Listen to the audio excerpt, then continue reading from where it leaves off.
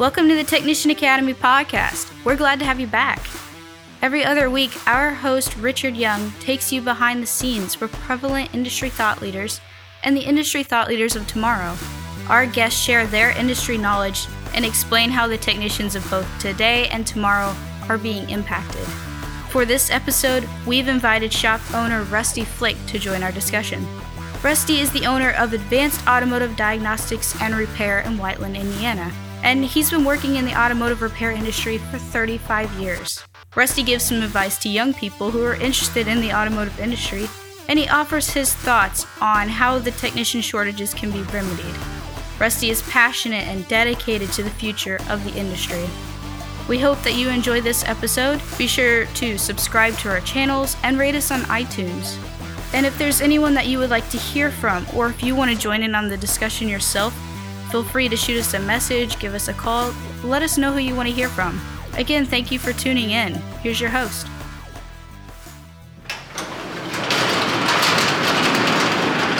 Welcome to today's Technician Academy podcast. We're fortunate enough to have Rusty Flake with us today. He's the owner of Advanced Automotive Diagnostic and Repair in Whiteland, Indiana. Welcome, Rusty. Why, thank you. I'm glad to be here. And we've talked back and forth a little bit in email and such, and I'm just thankful to have you with us today. You're a shop owner there. Tell us a little bit about your history in the industry and where you've been to get to where you're at right now. Okay. Well, I started professionally turning wrenches back in, I think it was like 1982, somewhere in that range. Anyway, I was at a little shop on the outskirts of downtown Indianapolis, and at that time they were paying hourly and commission, and they wanted us to do things I wasn't really comfortable with. I wasn't brought up to nitpick every single car that came in the building and see what all I could find and how high I could get my ticket and go. So that only lasted about 6 months, and I left there and I went to a place that my wife had found, actually, a couple of towns south of Indianapolis, and it was at the time, I think 4, maybe 5 bays. It's much bigger now. I went there, and it was actually an exhaust shop, and I did some carburetor work, and I wasn't an exhaust guy at all. I was a mechanic. I diagnosed running problems, analyzed them, actually, I guess, and figured out what was going on there. And like I said, I did a lot of carburetors. So they ended up building me a little room, and I did pretty much nothing but carburetors at that time. And I would build them. Hopefully I'd have the car there, but a lot of times they were carry-in, and I just build them, and they'd take them back, put them on the car, and then they have to bring the car back so I could fine-tune the carburetor to the car. I was there probably, I started in 86, and then I had a brain tumor, and it took me about 6 months to get back to work, and they paid me the whole time and brought me back like nothing ever happened. And around about 89, 90, they were almost equal half owners. It wasn't exactly equal, but pretty much equal. The one guy wanted to go to Florida and open a shop because his father was down there and his health wasn't doing good. So he offered up if anybody wanted to go with him, he'd take them with him. And I was the only one out of a crew of, I think, 7 that took that chance. And I went down there and we opened a shop in Palm Harbor, Florida. And that grew very rapidly. Well, my wife was from a large family and she wanted to move back home. So we ended up moving back up here, and then he relocated down there, bought a building and stuff, and has been growing ever since. Anyway, I came up here, and I worked for another family member of his, and it was at a much bigger shop. It was actually co-owned. The original owner owned of the store that I was at before I went to Florida, and the store that I came back to after I went to Florida. The same guy owned both of those solely at that point. Now, he owned half of it when the other guy went to Florida that I went with. So anyway, at that store, it was 7 bays at that time, and we had cars that would wait 2, maybe 3 weeks for us to look at them, and they'd just sit there waiting on us. I was the sole drivability tech there. And I would have, I don't know, at any given moment, I couldn't even count the end of the line. So I just had car after car after car after car. And I didn't do much hands-on. I just started analyzing cars, and they'd have somebody else doing the work the vast majority of the time. And then shortly after the towers in 9/11, I think it was the next year we moved to a much bigger location. We bought an old grocery store that had moved across the street. So we had 34,000 square feet, 24 lifts. At our peak, we had 20 people in the shop. Most of them were just mechanics. The bigger owners segregated everybody. We had our heavy line guys, we had our brake guys, our lube guys, our front end guys, stuff like that. And I was at that time the only one in the diagnostic analyzing area. And up until that point, I had to pay for my own training. They wouldn't pay for training. Their mindset was, oh, I'm going to train you and then you're going to quit and go somewhere else. Well, at the point that we moved into that building, I would go in, I'd work a half a day and maybe take off and head to like Columbus, Ohio, which I don't know, it's like 3.5 hours, 4 hours or something from where I'm at. And I'd go to a class. Generally, they were 2-day classes back then. I'd go to class till 11 o'clock at night, drive back, go to work in the morning, put in my half a day and turn around, drive back, finish up my class, and come back. And after I did that for a long enough period of time, they finally decided I wasn't going anywhere and I was serious about training. They sent me to a more in-depth training course that was local for several years. In that time frame, we stayed fairly busy, and I supported by my analyzing, whether it was ABS, electrical, heating and air conditioning, engine mechanical, or anything. I kept the other guys fairly busy. I was doing anywhere from 15, maybe 20 cars a day. I'd put in 13-hour days usually because that's just how I was wired. And I think my number is accurate. It might be a little off, but I don't think so. I did a lot of cars, and I advanced myself through the training and the tooling to get it done. The shop didn't buy any of my tooling. I bought my own scanners, my own scopes, my own hand tools. And after I was there 10 years, then I had the option to buy into the business, which I did. And I bought such a small amount, though, that was offered to me that I didn't really have any say in the business. And as things went, the business started dropping off and I would see many of our customers picking up their cars, and they were getting more and more of them that were disgruntled for one reason or another. That being said, I would ask them what was wrong because I owned part of the business, and they would tell me something. I'd go out, talk to the other two owners of the business, and they assured me that I was incorrect. Well, I saw our car count dropping. I saw our return long-time customer base dropping, and I really struggled with it. It was challenging me mentally, and I started having migraines every single day. And I was just frustrated, and I no longer liked what I did, didn't like where I did it or anything. So I not getting any younger, decided it was time to open my own place. For probably a year, I guess, I kept talking to my wife about it, and finally she said, you know what, take the chance, sink, swim, whatever, we'll do it. So I opened my own shop at that point. Didn't have any money. I had a no-compete clause. So I couldn't contact any old customers, and I had to be X miles away from where I was, and the business naturally was devalued because it's not something they expected anybody to ever sell out. So, just trying to express that the funds were limited, and my customer base was very limited, and things along those lines. And I wanted to open a place to where I fixed what needed fixed, looked for any safety items in the area, treated everybody as close to family as I could, family-like as I could, make them feel at home when they're in there, and give them what they were paying for, and we grew. I mean, it was slow because the first building we were at was back in an industrial park, and we had no drive-by traffic at all. And like I say, I had the no-compete clause, so I had to be very careful what I did to get customers. But word of mouth served us very well. We grew every year. And when my contract came up on the building I was in, I couldn't negotiate a reasonable deal with that current landlord. So I moved down the street about probably 5 miles to a much busier road with my building having frontage on it. And since then, we've grown dramatically.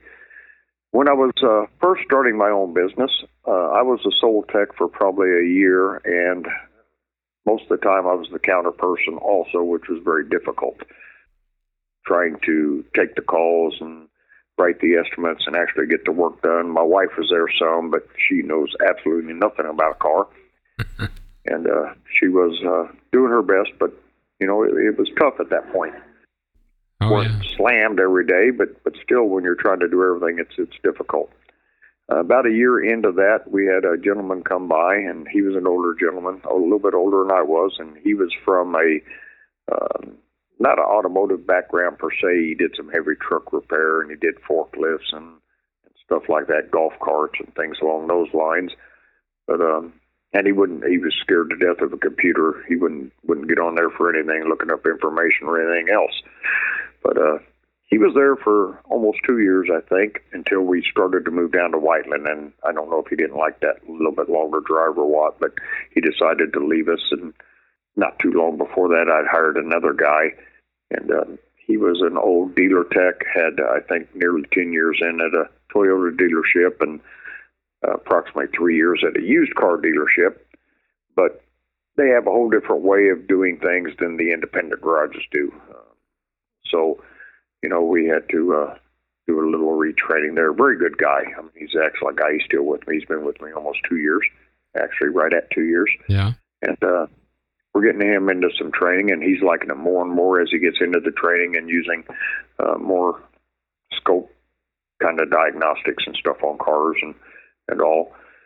And then probably a month ago, 3 weeks to a month ago, we hired a young in the field guy. He's only 27 years old.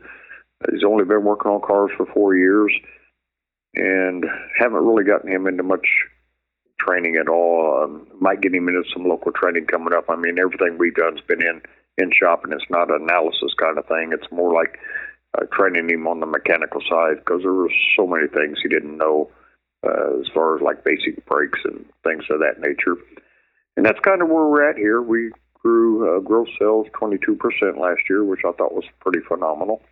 Yeah, I mean, there was so much that you mentioned in that discussion about where you've started, where you've come from. I mean, some of our listeners may not even understand a carburetor. And to say that you took a carburetor and the customer brought you just the carburetor and you rebuilt it, cleaned it, rebuilt it, put it back together, and then have to have the car to adjust and actually adjust that carburetor for that particular vehicle. Now, you know, I look, and we were talking earlier, you know, I think you mentioned that you got 6 or 7 scopes that you use. That's a long distance from carburetor. And Rusty, that's part of the reason why I wanted to get you on the podcast is the experience you bring to the industry. I think our listeners need to hear that. And like I said, so many things you mentioned there. And first off, I want to commend you about your website. Of course, I'm doing my due diligence and looking at what we can talk about. And you know, your website's phenomenal. I suggest anybody in Whiteland to look at that website and just look at the detail that goes into it about your facility. So yeah, I mean, one thing I got to ask you about, you mentioned one of the locations you was at, the customers being disgruntled. And then you mentioned that Advanced Automotive treats them like family. How important is that in today's world? I think it's highly important. The feeling I get when folks come in here for the first time is they've been to places and the service was rude. It's just like the feeling they get is the people don't really care about them. They're just trying to get the car in so they can find out everything they can find to try and get their money. And oftentimes they express that what they went in for didn't even get fixed. And then, you know, they couldn't even talk to the people to, you know, that were running the shop. And most of the time the people running the shop don't have any ownership, no stake in the business. So they, you know, they're there doing their job. I mean, I can't say, you know, that they're doing wrong, because they're doing what they're being paid to do, but they're not being paid to treat people like they're people. They're there to get cars in, get them worked on and get them back out and collect the money. And for the most part, that's how all the shops that I personally, well, I can't say all of them, the vast majority of them that I know of is how they're geared to operate. They just want to get the car in, find as many things wrong with it as they can, and maybe, hopefully, fix what the customer originally came in for, and to get it out and get the money. And right. The folks that come in here are not very pleased with that method. And once they get here, and I just treat them the way I would want to be treated. They get here, we greet them, we try and be polite, smile, and acknowledge their presence when they walk through the door if we're busy doing something else. And then we get them, and we first and foremost address their concern, look for any safety-related items in that area. If we're doing, say, a coolant leak or something, we're going to look at belts and hoses and try and make sure that stuff's good, filters and things like that. And if I find something, I'll work up an estimate for it and not put it on their current ticket, but I'll let them know I had this in sight, and you really could stand to have this somewhere along the lines, and I will give them an estimate if they want it, and I don't pressure sell it. It wasn't raised that way, and they seem to really like that. And, we thank them, and seems to be the norm now to send out emails and things and try and to sell your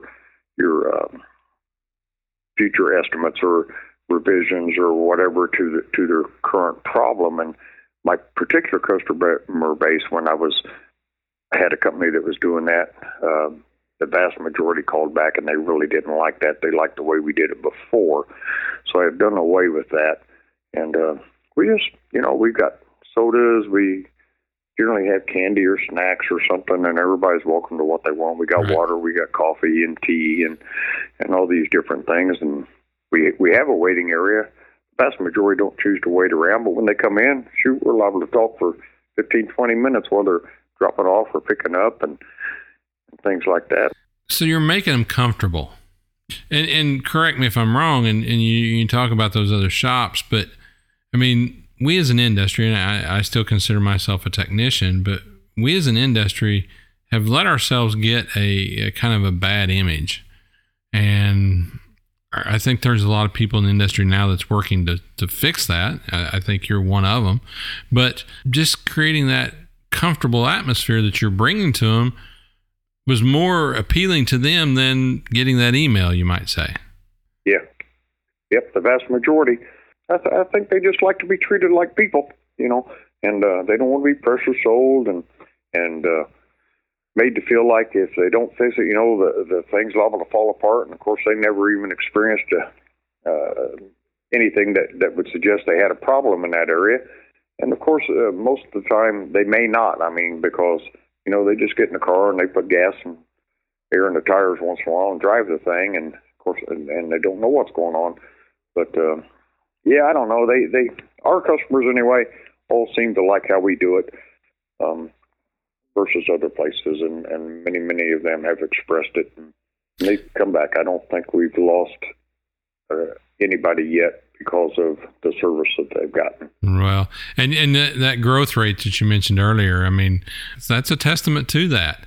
And one thing, and I mentioned it just a little bit ago, going from tuning a carburetor to, I see on your website that you do some hybrid work, and you alluded to it, and I think our listeners really need to hear this, is could you have went from rebuilding that carburetor to working on hybrids without going and getting training? I suppose there's an outside chance, but the likelihood would be very, very slim. No, the way cars are evolving now, it's at such a rapid rate, and the technology is so advanced that there are not enough hours in the day for me to keep up on it on my own, I don't believe. I think there are some people out there that are school background so that they have the mental capacity that they need to do certain things, and that's like they and a lot of them work on cars still, but they do it in more of a mobile kind of way to where they're going to look at tough things, and they go on, that's what they do, and of course then they share that knowledge with people like me. So because I don't have just the tough cars coming in, we do pretty much everything. For me to learn that on my own would take much longer than for me to go to a high-end training course and pick up information from these folks that do the tough cars all the time, and they're scattered all around the country, so they get a vast, much more vast variety of things than I would get here, and it definitely helps you grow. Speaking of high-end training, I briefly was able to shake hands with you out at Kansas City or Overland Park at High Tech Vision. Is that kind of a regular stop for you in a year? I mean, is that a planned location for you to go to get training every year? Oh yeah, Vision. I would go to Vision every year if I could. There have been a couple of years I had to miss for financial reasons, especially when I opened up my own shop. I went the very first year because I had a little money. I told my wife, I said, I'm going to Vision because I don't know when they'll be able to go again, because I don't know what the future holds. Right. Vision High Tech Training, between the expo, which gives you a look at the newer, not only training, but the vendors that are there, the tooling and the different parts even, and technology. You just get an insight to all this kind of stuff that is coming up, with the driverless cars that are coming. I mean, they're already starting to teach these autonomous cars technology and stuff. So, you stay up with the curve as best you can. We're not lagging behind anymore. I mean, for years and years, classes were almost repeated for 4 or 5 years, and it seemed like things were advancing faster than the classes. And anymore, that's not the case. I mean, they are on it. These guys that do that for a living, they're out there, they're learning as well from engineers and all, and then they turn around and share that information with us. And you've got to do it. I mean, cars are rapidly changing. Technology, it's unbelievable how much electronics, computer networking, and all that's going on in your base car nowadays, much less a high-end car. Yeah, and that's one of the things about Vision, and not to be a commercial for it, but if a technician's not interested in going there, at least for a couple days. I mean, you were out there, you told me you got out there Thursday, or attended a class on Thursday, Friday, Saturday, and Sunday. And maybe not everyone can get there for all 4 days, but just to get there and get a little bit of knowledge, there is so much. The wealth of knowledge that's in that building for those 4 days is just unbelievable. Oh, yeah. Forget the classes. I mean, if you didn't go to any classes, if you bought the Expo Pass, and if you knew some people that could get you to know other people, the networking that goes on, you get as much probably out of networking if you're into that. Talking to other people and stuff. I mean, I started off, I was really shy. I wouldn't talk to anybody. And as I've gotten older, I seem to have lost that. And sometimes I might get a little over eager to go talk to people and try and gain knowledge that way. But there are so many. I mean, the people that go to things like Vision or Automechanica or Bumper to Bumper or any of those larger events, they're there for the purpose of learning and sharing what they know. Unlike some of the smaller classes where you go and a lot of the people are there because maybe they're getting out of work and they just they're not wanting to be there, so they go to class and they're trying to teach a course on some of these smaller ones to way too vast a difference in skill sets and desire to learn. And unlike a Vision or Automechanica or a Bumper to Bumper, like I said, when you go to those people are there, they actually want to improve their skills, and they want to share the skills that they've already developed with everybody else that maybe less along than they are. And correct me if I'm wrong. I mean, we've both been in the industry for a good little bit, but it seems to me like that high-level training is a lot more accessible now than it used to be. I mean, you mentioned Auto Mechanica. We got Vision. I don't know if you've ever been to the KOI Cavalcade in Cincinnati. They put on some good training, the bumper-to-bumper training. I mean, it seems like there's a lot more access to high-level training than there used to be. Oh, yeah. I think that's growing almost annually, the number of places that you can go around your country. I'm in an area, actually, that the big events, or probably the closest one, would be Cincinnati. And quite honestly, I haven't been to that one. Closest one other than that I went to was Lansing or Chicago, somewhere in that area, and I would go to events there in those locations because there was back in the day, Jim Linder in Indianapolis had a really good training event. I loved going to that. I learned a lot there, and he had his way of doing it. He had what he called a guru program, and you'd start off, and the whole year was geared towards you'd start off at one place and work your way to a much higher level. And he had like Guru 1, Guru 2, Guru 3, and that was meant to advance you along the lines to where you got, well advanced in your training, and that was really awesome. And he had an expo annually too, which was really good. But other than that, the area that I'm in, the Indianapolis area, training doesn't seem to go over real well because people apparently don't want to advance themselves for the vast majority in this area. So there aren't a lot of shops that do the computerized things. Or they just want to do the maintenance, easy work, and quite frankly, most of them aren't too good at that. Well, you recently just hired a young tech. I think you said he was 27. How important is that for him to get enthused about that training? Well, I think the guy that I hired actually wants to progress himself. I think he wants to learn. He's only been working on cars for 4 years. He was at one shop, according to his resume, for that period of time.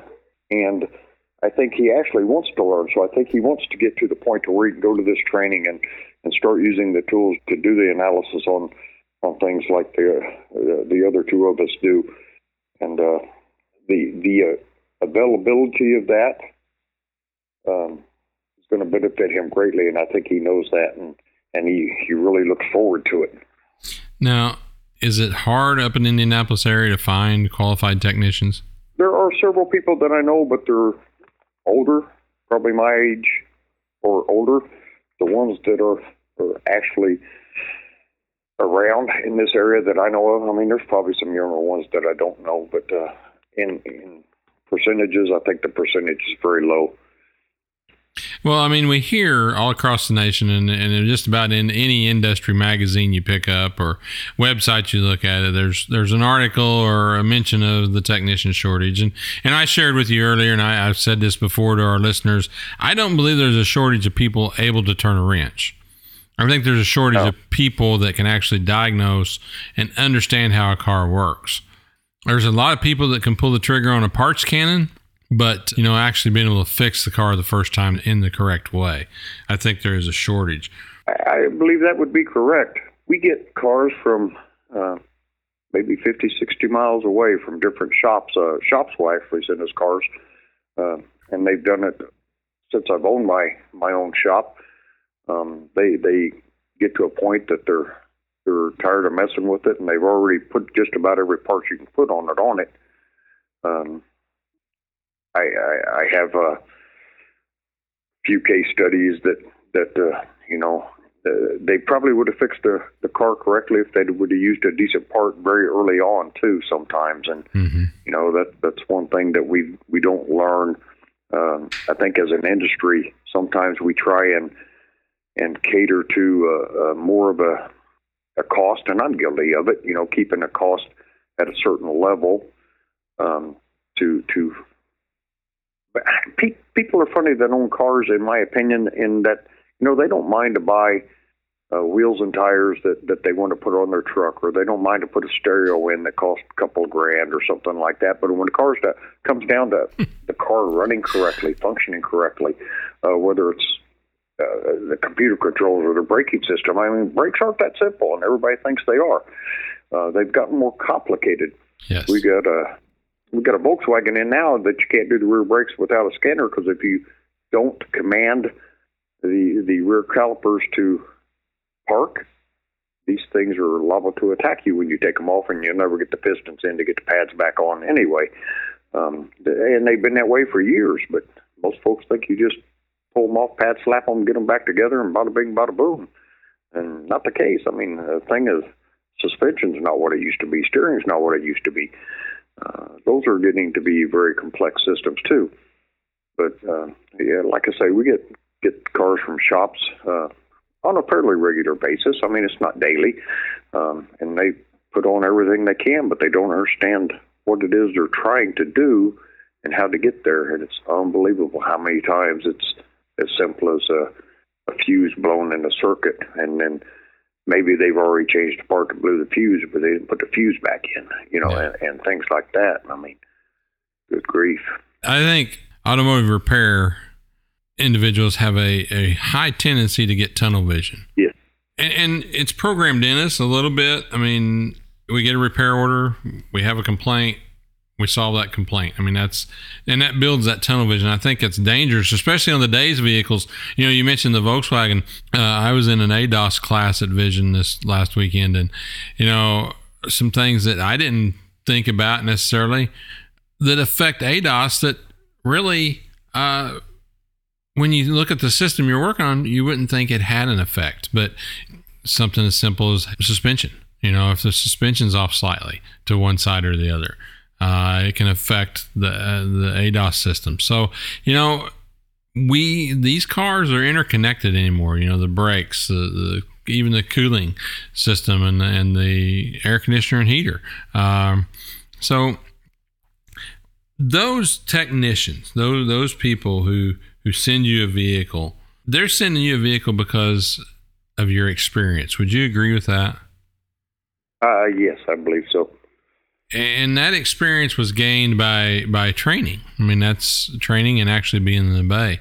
If you had a young person, Rusty, that, is fresh out of high school or starting into college, and he stopped by and wanted to ask you about, the automotive industry, what would be your advice to him? If he was wanting to get into the field, I would tell him, continue on with your training. I mean, find a shop that you can work at. Maybe I'm not open weekends, but if you can find one that's open weekends, or maybe open later hours in the night, if you can find one there to apprentice at, do that. But try and go as far in the schooling as you can.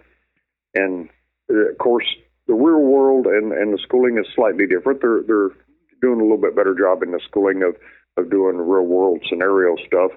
Cars don't always agree with the book, even though it's how it's designed to be. So there's a little retraining on some stuff there. But and I would tell them, after you're done with your schooling, continue on. Find a place that's willing to let you go to and pay for it for you. I don't think you ought to have to pay for it. I mean, I did it for years, and I didn't mind it because that's just how I'm wired. But get somebody that's going to send you to different training courses, whether it's vision or bumper to bumper, or maybe something that's being put on at a community college around you or something. Or sometimes in this area, you'll find other shops that are sponsoring a class or something. And right. If you could continue on with your education that way, that's all good. And if you're getting into the analysis side of it, look at a lot of cars, as many as you can. Invest in a small scope or something. It doesn't have to be the biggest, baddest thing out there, but get it and look at a bunch of non-broke cars.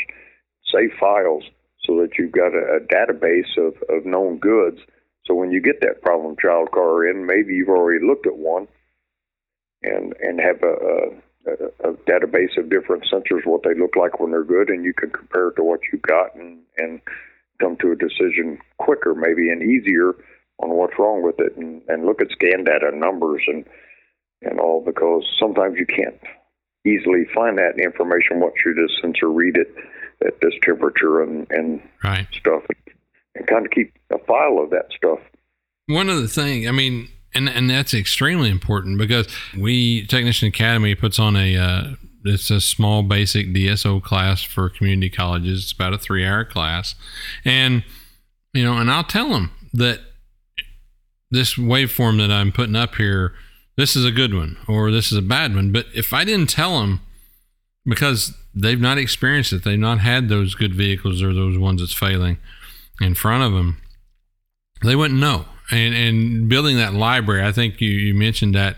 I think that is an extremely important piece, especially when you're doing your diagnosis.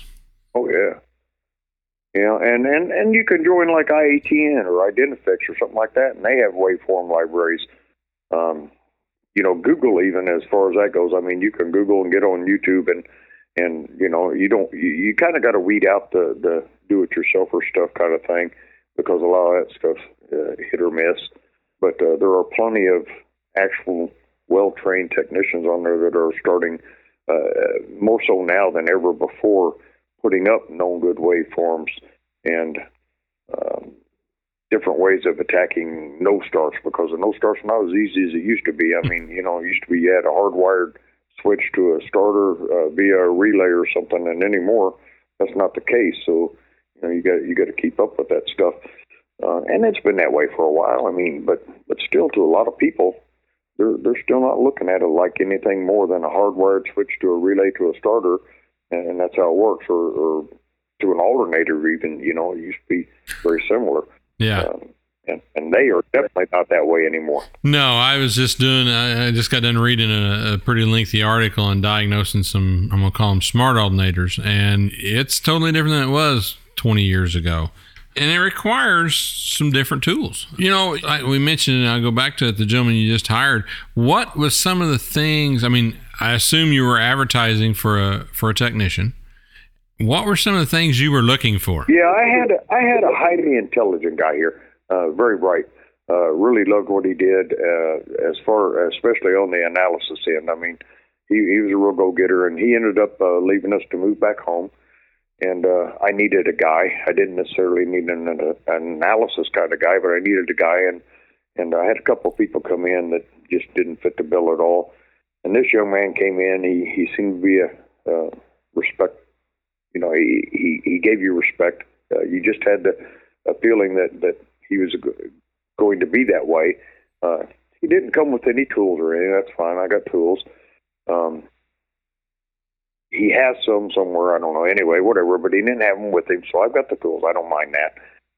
But he did mention, well, he's only been at it for so long, but he really wants to advance himself, and he would like a chance. And I thought, well, I would like to have somebody that doesn't have a preset notion of this is how it's got to be and stuff, and we can try and bring them up the way I would like them to be brought up, to where they're actually going to really care whether or not they fix the complaint that the person has, and make sure that it's fixed when they're done, and do it in a professional way, and not just rush through and maybe break things along the way and not mention anything about it and just put it back together and all, right. Hoping that it doesn't come back in a week or two. We try and avoid that. Not that we're anywhere near perfect, but we do our very best, and if we do something wrong, we own it. So I want to try and teach them that that's how I think they should do things. You try and avoid breaking things and all, but if it happens, you say, hey, I broke this. What do you suggest I do? Is there a way to fix it, or do I need to replace it, or whatever? And at least then we get the car back to right.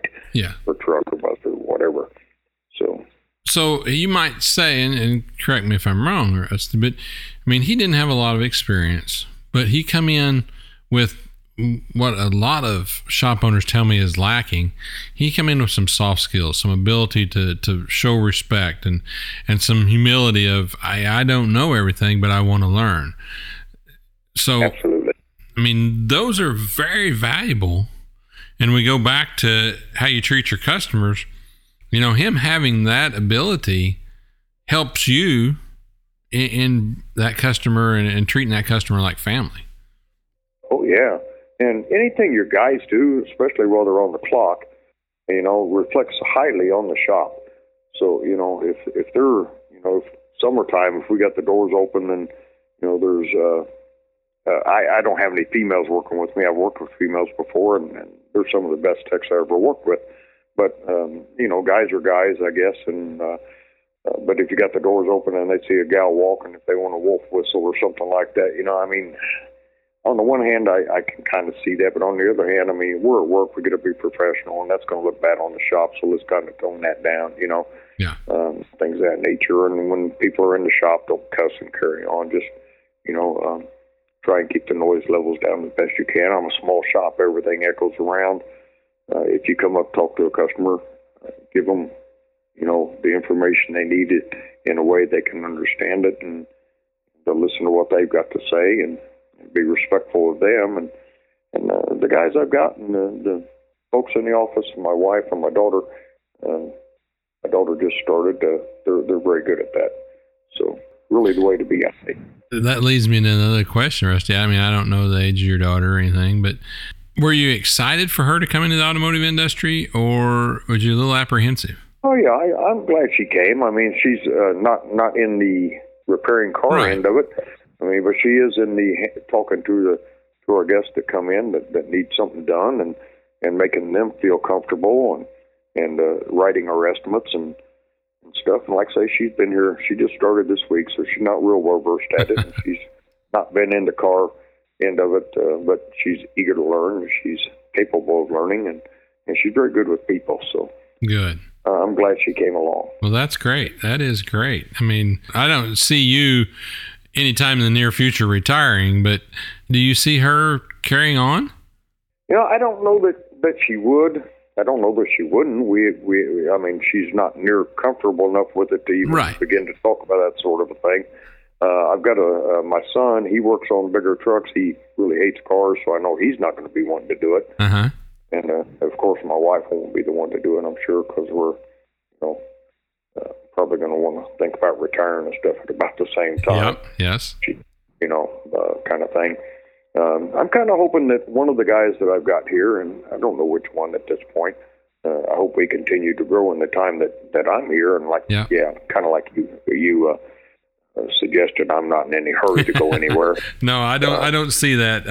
I don't see that you're in a big hurry to do that. But certainly it's been in the back of my mind that I would like to be able to sell the business. Of course, right now I don't own the property, but that is a possibility down the road, I think. And if I did, then that's just that much more valuable for somebody looking to buy a business. If you own the ground, they know that they're not going to have to worry about being in that building, whoever it is that you're leasing from is going to lease it out from under me and stuff like that. So, but I would kind of like for one of the guys that are here, I think they're going to stay. I don't think they're going anywhere. We try and treat them as well as we can. I'm not the richest guy in the world and all, but as the business grows, I hope that their benefits package and their pay grows and they want to stay and their training keeps going. I hope to go back to Vision every year and take as many people as I can. I don't know that I'll shut down and just take everybody, but I have done that before, but there was only 2 of us here. Right. So, but I would like to do that, and I think I would like for one of those guys maybe to have interest in buying me out somewhere along the lines.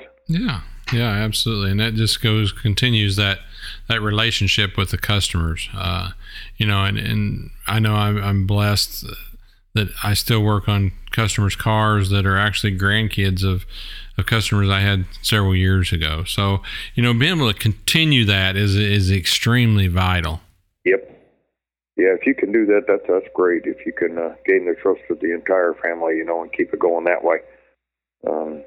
And two, I think, as far as whoever was buying the business, if it was somebody that had been working here and already familiar with the customers, it would make that transition way easier than somebody absolutely brand new coming in and taking over and stuff. And, I don't know on my end that I would want to make a commitment to staying on another 2 or 3 years or something to ease that transition. Right. So I got another. I'm kind of curious what your opinion is. Going back to the technician shortage, why? We see a huge group of technicians leave this industry. Young technicians leave this industry every year. I think Chris Chesney quoted 60 or 61% leave this industry every year within the first year of being in the Bay. Why do you think that turnover is so high? My personal opinion is I think that the American youth has totally gotten away from wanting to do actual hands-on work. I think our society has gotten to where the youth wants to make a huge amount of money right out of the gate, which typically doesn't happen in this field. I mean, shoot, even after you're in this field for a long time, especially if you own a shop, oftentimes the pay isn't anywhere near what it could be in a different field, and we as owners are probably a lot to blame for that. We beat ourselves down on prices and stuff, even though we know full well, the training and the tooling and the cost of keeping our tooling up to date as far as scanners and whatnot, subscription costs and all these things. But I think the youth are wanting to make a huge amount of money, not have to invest in tools, not have to invest in the training. Almost seems like they don't even want to invest the time, much less the money. And I don't personally believe they ought to invest the money. But I do think that if I'm going to invest the money to send them to training, they should be willing to invest their time to better themselves. Right. And right. I'm not sure a lot of people want to do that anymore. Yeah. And I think you're correct. I think there is a demographic of young people that are that way. And I've been fortunate over the last 5-6 years. I've been able to go to several community colleges and put on training for community college students, and I see there are still some young people that want to get in this industry. I think some of it is the pay. I mean, you mentioned it. I think part of it is the pay, the tools. I mean, the expense of tools. But that's a whole nother subject, is how we get those future industry leaders into the industry and keep them here. Yeah, that's something we're going to all have the business owner meetings more and more. And I haven't quite honestly done my share on that end because I'm fairly new as a business owner. Mm-hmm. But we're going to have to get together as a group and figure out what to do on that end. And there are groups that get together, and there are classes and things along that line. And I think they're probably making some strides, but I don't know. It's tough getting the ones. I think the percentage is very small. The ones that don't mind to get their hands dirty and get down in there to even if you're doing what's considered cool stuff, doing the scoping and all that. I mean, I the other day, probably a couple of weeks ago now, maybe 3, I had one in that I had 10 leads off of 2 separate scopes on. Not that I had to have that many, but I wanted to watch all these signals. And if I watch them all at the same time on an intermittent problem, when I get it to act up, then I've caught the information I need. But you still had to get dirty to get there. Mm-hmm. And, the leads don't connect themselves. And I just think a whole lot of it is the younger folks don't want to do that.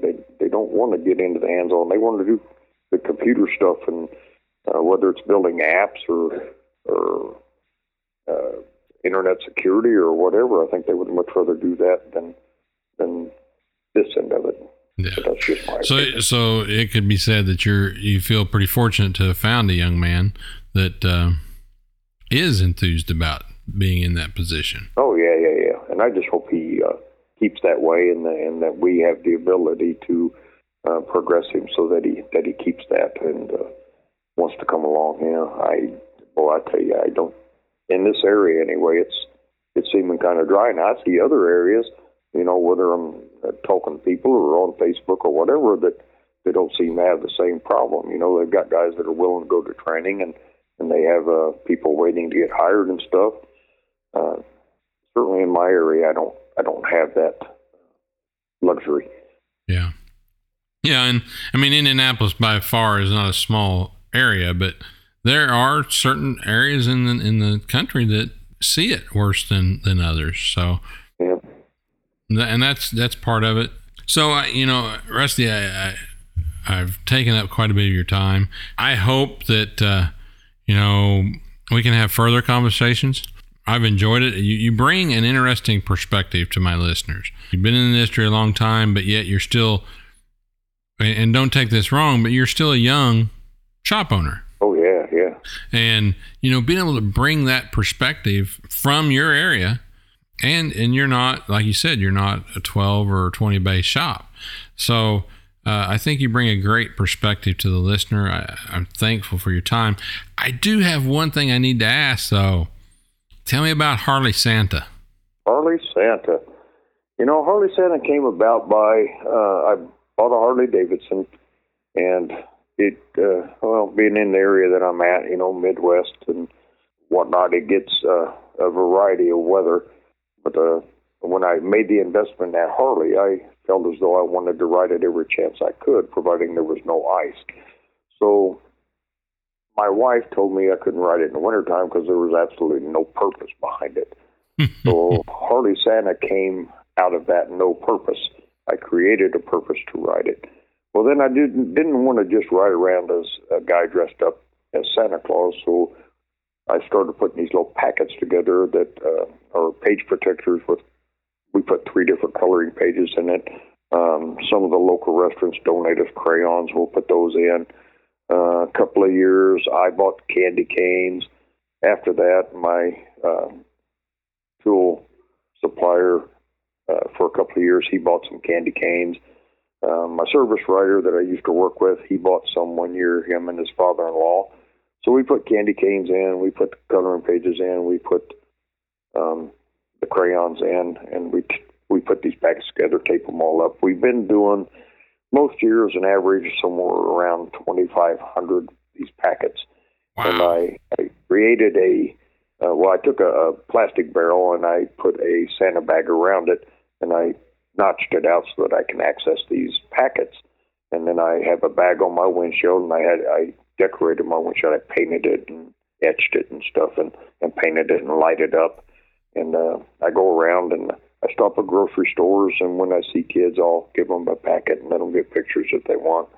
I go to a few stores, and I'll go downtown to Monument on the Circle, and I'll park up there, and oftentimes I'll get 100 kids a night or more come up, and they want pictures and packets, and it's really awesome, especially, year after year, some of those kids keep coming back, but you get kids with autism or Down syndrome, they really get into the Santa thing, a lot of them, and it's such a blessing to be able to bring a smile to a kid's face, and especially when they come back, multiple years in a row, and then the parents say, this is the highlight of our thing and all, and that's what it's all about, making the kids light up, and bringing them some cheer.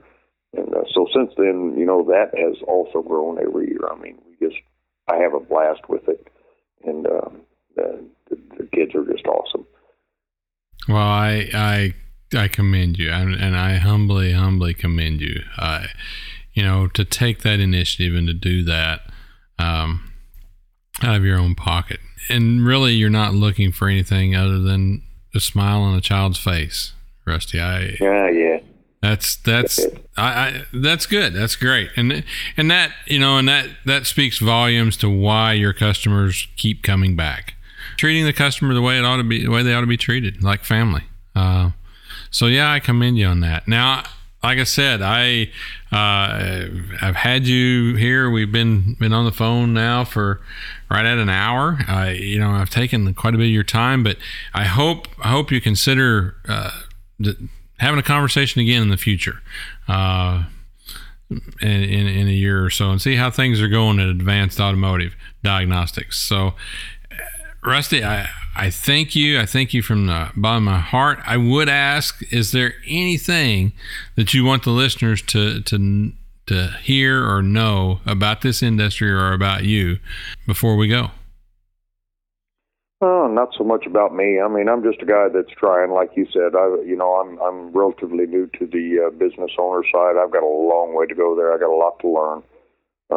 I try and listen to a lot of the folks that come in here that either own their own business or have complaints about the way businesses operate, and I try and absorb that and make my business better feedback.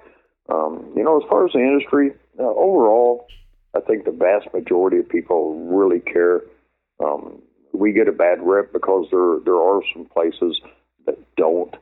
And, if that's the case, I would like people, if they have a bad experience someplace, whether it's a chain store, and I think probably more chain store bad experiences happen because the people aren't the owners that are running the place.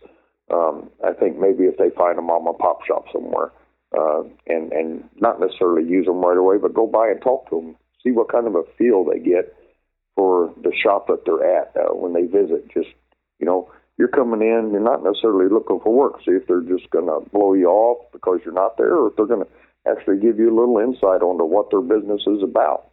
And I don't know if that's solely automotive related or not, but I think I welcome people to come in and check us out and see what we're about, what we do and how we do it and why we do it and all. And I think if you look around and you do the smaller shops, I believe they would probably find that they would get better service and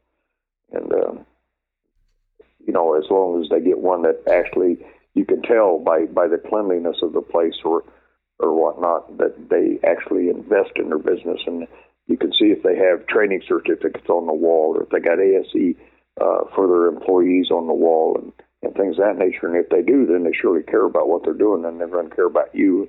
And I think if folks would do that, it would benefit them a bunch. Yeah, and that's good words. That's good words for my listeners to hear. So, Rusty, I'm going to let you get home. And if I'm up in Whiteland, Indiana, expect me to stop by. That'd be awesome. Especially around Christmas. I want to see Harley Santa. All righty. Well, I'll let you ride along being an elf if you want to. Well, I may take you up on that.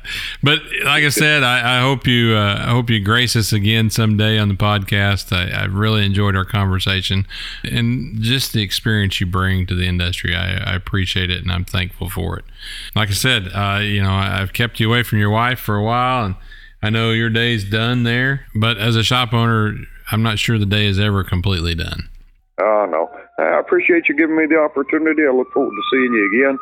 Yeah, if you're ever in the area, feel free to stop by. I'd love to show you the shop. And I mean, it's not a big, beautiful thing, but it's well tooled and seems to flow pretty good. And I like the people that I work with. I like the people I work for. And I got more bosses now than I ever had, and I love pretty much every one of them. Well, one of the things that and it really sticks with me is you've got more scopes than you've got bays. Oh, yeah. So that tells me that you're serious about diagnostics. We love it. Yeah, absolutely. So, yeah, thank you again, and I appreciate it, Rusty. All right. Have a great night. Thanks for listening to this episode of Technician Academy's podcast series, brought to you by Premium Guard Filters and Extend Performance. Be sure to rate us on iTunes or Google Play, and visit us online at technician.academy. We are also on Facebook, Twitter, Instagram, and YouTube. Please help us spread our Respect is Learned message by liking and sharing our content on your social media pages. Technician.academy, where respect is learned.